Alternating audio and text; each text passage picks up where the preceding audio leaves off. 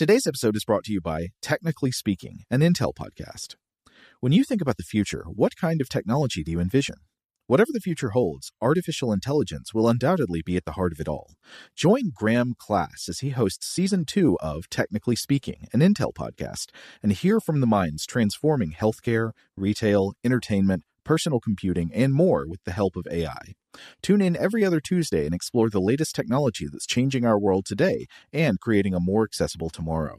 Listen to Technically Speaking, an Intel podcast on the iHeartRadio app, Apple Podcasts, or wherever you get your podcasts. Welcome to Stuff to Blow Your Mind, a production of iHeartRadio. Hi, my name is Robert Lamb, and this is the Monstrefact, a short-form series from Stuff to Blow Your Mind, focusing in on mythical creatures, ideas, and monsters in time. So far in this series of episodes on the monsters of Marvel Comics, we've discussed mummies, Mystique, and the symbiotes. But now, it's clobberin' time. We're, of course, talking about Ben Grimm, a human test pilot transformed into an orange rock-skinned super bruiser by cosmic rays. The other humans aboard the experimental spaceship would become Mr. Fantastic, Invisible Woman, and Human Torch. And, of course, now we're talking about The Thing. All together, they're the Fantastic Four. Grimm's skin is encased in plates of stone reminiscent of the epidermal scales or scutes found on various birds and reptiles, but more importantly, for our discussions here, on a few mammals, namely the extant armadillo and the extinct glyptodont. Though with Marvel's The Thing, these plates are not keratin but some form of indestructible rock. It's the perfect body armor for the sort of superhero who regularly throws down with the likes of Dr. Doom, Frankenstein's monster, and the Incredible Hulk. But I didn't decide to do this episode on The Thing based purely on Ben Grimm's rocky skin.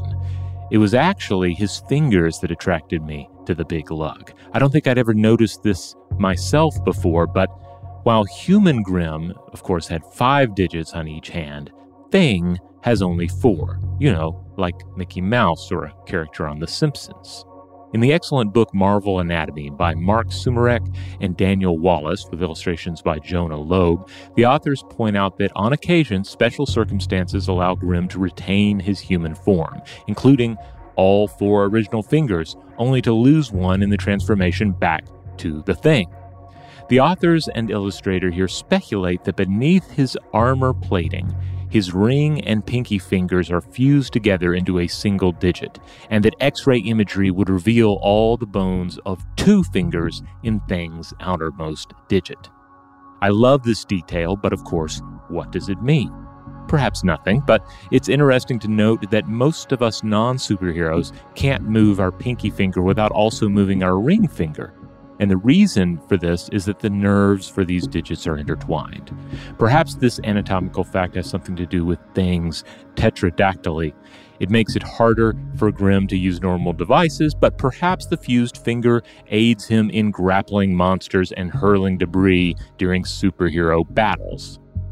A natural world form of this fusing, known as syndactyly, occurs infrequently in humans but is a common feature of some organisms, such as the siamang, a primate native to Sumatra and the Malay Peninsula. They have naturally occurring webbing between their second and third toes, and sometimes the fourth and fifth toes are also webbed together as well. The purpose of syndactyly in the siamang, however, remains elusive. As pointed out by Weisbecker and Nielsen in a 2008 article published in BMC Evolutionary Biology, past hypotheses have explored the possibility that the webbed digits are adaptive for the creature's arboreal lifestyle or for use in grooming. But the authors find these hypotheses unconvincing and stress that it might not be a functional adaptive trait at all. A true explanation remains elusive. Thing's fingers are not merely webbed, however, but tightly fused into a single digit, reminiscent of, say, a whale's flipper. So the comparison is perhaps less than illuminating.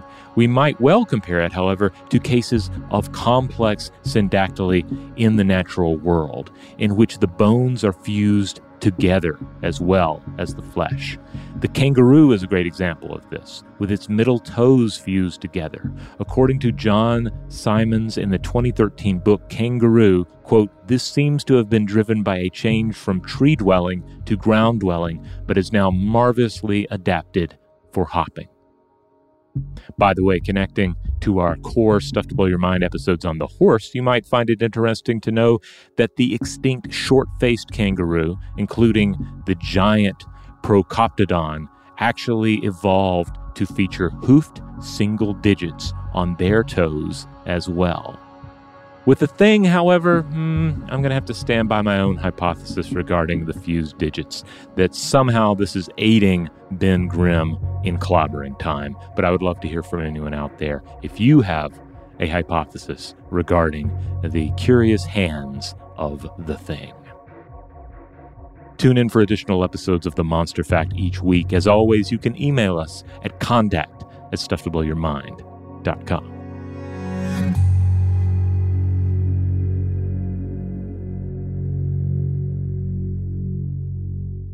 Stuff to Blow Your Mind is a production of iHeartRadio.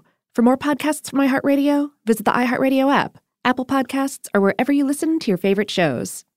Today's episode is brought to you by Visible. The future of wireless is here, and it's transparent. Switch to Visible, the wireless company that makes wireless visible. Get a one-line plan with unlimited 5G data powered by Verizon, just $25 a month, every month, taxes and fees included. No hidden fees, no surprises, no, really. What are you waiting for? Get with the times and switch to Visible at Visible.com. Monthly rate on the Visible plan for data management practices and additional terms, visit Visible.com.